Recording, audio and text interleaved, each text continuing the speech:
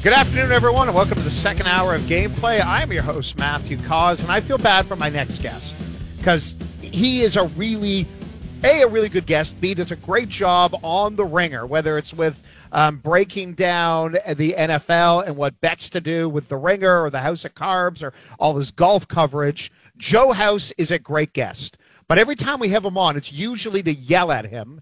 And I'm going to do that as well. But then the rest of it is going to be nothing but praise and talk NBA and NFL. Anyway, Joe, really appreciate. Thank you for joining the show today. Matthew, what am I getting yelled at for this time? What you're getting yelled at for this time is you. And by the way, everyone go back and listen to it, the podcast with you and Bill Simmons, breaking down the top like 70 players. It's a great listen. It is a great listen. But in the middle of it, there was 2 minutes worth of praise for Andrea Bargnani. And I can't stand that. I won't hear anyone, and I'm part Italian. I'm ashamed to be part Italian. I can't sit here and listen to anyone say good things about Andrea Bargnani. That was Simmons. It wasn't me. I don't have anything good to say. I mean, he did not live up to first pick in the draft potential. He never met that standard.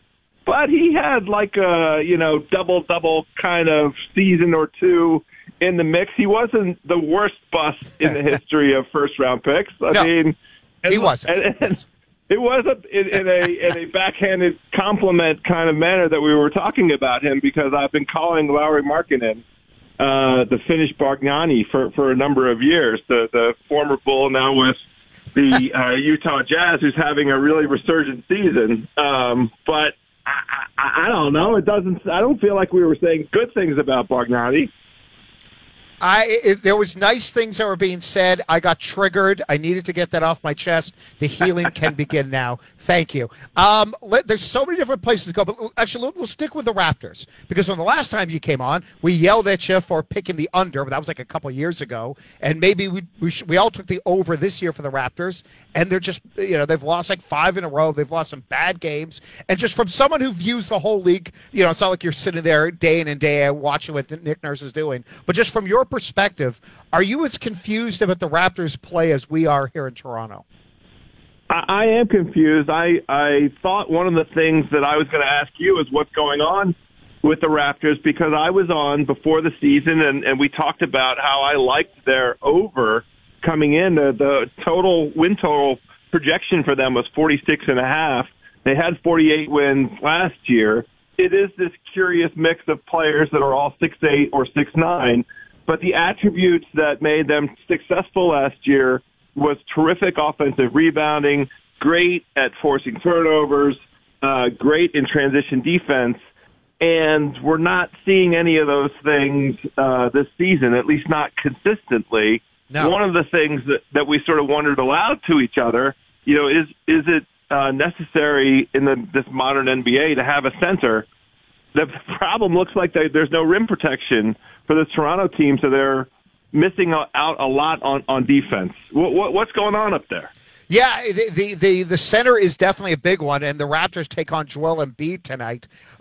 If you wanted to bet that Joel Embiid would get 20 points, if you bet $100, you would win back 50 cents. That's how much Vegas.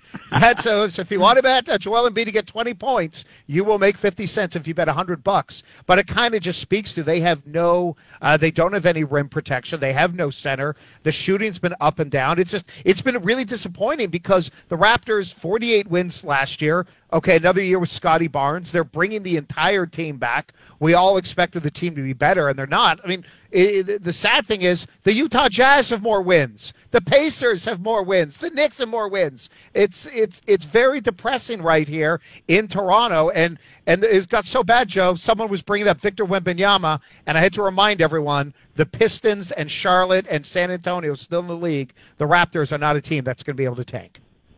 Well, I don't know if that's the case. And then let me ask the question. I mean, right now the Raptors are like Washington. They're closer to the bottom than the top. And there is kind of this existential question confronting both franchises. We're at the time of the year.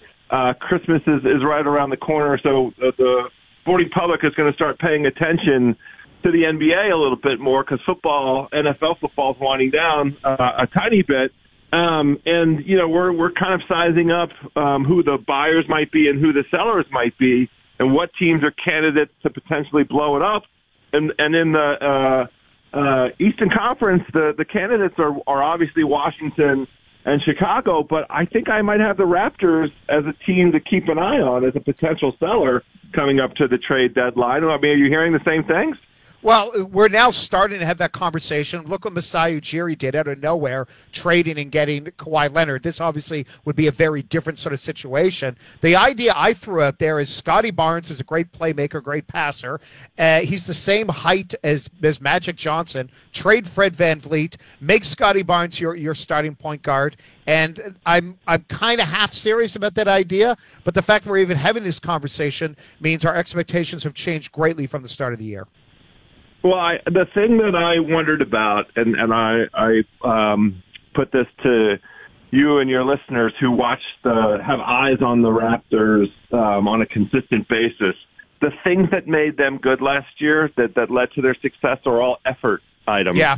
And I wonder if there's a chemistry thing happening that's feeding into the effort. And the problem there is when you are the all-effort team, that's great in the regular season. It doesn't work in the postseason, and it only has so much of a shelf life. We are joined by one of our favorites. It's Joe House. You read him, you hear him on the Ringer Podcast Network, on a variety of different podcasts. Moving over to the NFL, if we wanted to talk about the wildest weekend, I think we could say this past weekend was. I don't remember just what happened in the end of that Patriots-Raiders game. I wonder if that's going to have a bigger picture impact on what that team does going forward. I've never seen New England look. I don't want to say dumb, but just look that clueless out there.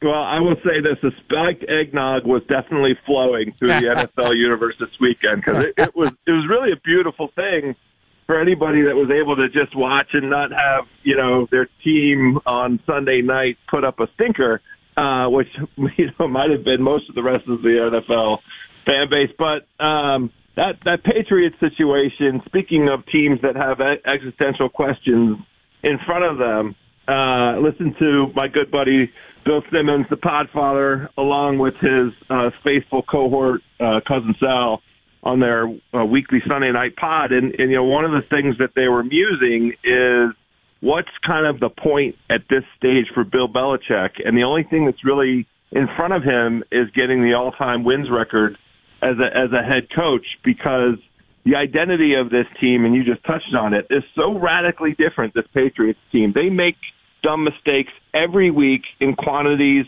that are more appropriate for franchises that have, not been to the playoffs in the last 10 years and don't have any playoff wins in the last 15 years. Look like a bottom-tier franchise. They're all mental mistakes. They look uncoordinated, and discombobulated. And it's just so not what we expect out of the Patriots. I mean, maybe this is some karma for the 20-year run that they had. Yeah, exactly. Exactly. No one's feeling sorry. No one is feeling sorry. I'm not. No, you're not. Actually, your team, that was some of the worst officiating for people who don't know. I'd be a good radio host. Joe from Washington area, a Washington fan. The C words versus the Giants. I mean, not only was that game marred by a lot of calls that all went against Washington, but the idea of the Giants making the playoffs feels like they're going to get in and they're going to lose by 30, and they're still not going to re-sign Daniel Jones and Saquon Barkley, nor should they. With okay, now this is me just ranting about the Giants. I'm a Giants fan, but what were your thoughts about last night's crazy Sunday nighter? So, a few thoughts. In the first place, to touch on your observation around the success of the Giants this year, it's wholly a function to me of Brian Daboll and the institutional stability that he delivered, the coaching staff that he arrived with. He arrived with a game plan, and he had an idea about how to maximize the talents of the guys, especially on the offensive side of the ball, the Giants, because it's a whole bunch of no names, and yet they have a whole series of one-score games and games that they won at the end in the fourth quarter. And to me, that's just coaching. What was disappointing for Washington especially was this weird phenomena that is, I can't think of another time where this occurred. They played the Giants 2 weeks ago. Then they had their bye. Then they played the Giants again. And really, those two games are going to chart the course for Washington as to whether or not they make the playoffs. They got a tie in New York. They had a full week to game plan and think about how they might tackle this Giants team. In the meantime, the Giants are getting absolutely annihilated by the Eagles, and they show up here on Sunday night in front of a national audience. I'm talking about the Washington team here, and laid an absolute egg in terms of approach and concept.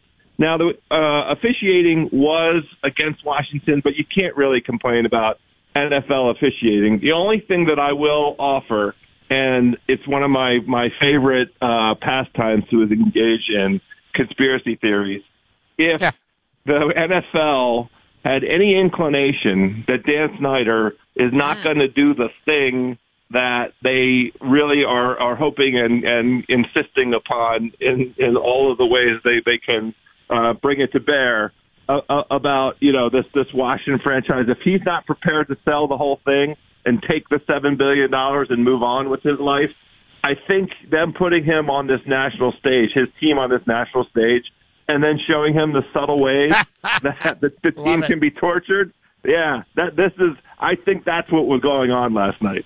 I love it, and I love conspiracies as well. They make sports a lot more fun. You don't think one thing I just realized in the middle of this, usually whenever you come on, we talk football or we talk basketball or often food, and we'll end with a drink question. How high in the headlines is Alexander Ovechkin right now, who's going for goal number 801 tonight to tie Gordie Howe? So it's a lead item here in Washington, and every game here in Washington is a big sellout. But hockey's still kind of dwarfed on the national scene here in the U.S. But here in Washington, it's wonderful to have this thing. Now the team isn't very good, and the approach by ownership was to basically trot out as many parts of the Stanley Cup winning team from 4 or 5 seasons ago and keep that together and just let it be Ovi riding off into the sunset with these goals records. That seems like the approach to me, at least. I don't know. But because they don't seem very competitive in a Stanley Cup kind of way. But, it's a fun thing. It's fun to go to the hockey games here in Washington. And he keeps on doing it. It's unbelievable. Russian machine don't break. Oh no, Austin Matthews has already missed more games in his career than Ovechkin in his 18th season. It's crazy. Nutmeg or cinnamon? What is your preferred accoutrement for your eggnog and rum? Do I have to choose? Why wouldn't I just do both? All right, no, you can do that. So a little bit 50-50. Is it a 50-50 split on the two? I like the cinnamon a little bit stronger as the overall palate, but and that's a function of what cookies I'm having with the with the nog. But look, to each his own with the ratio. I don't have to choose, so I'm not going to.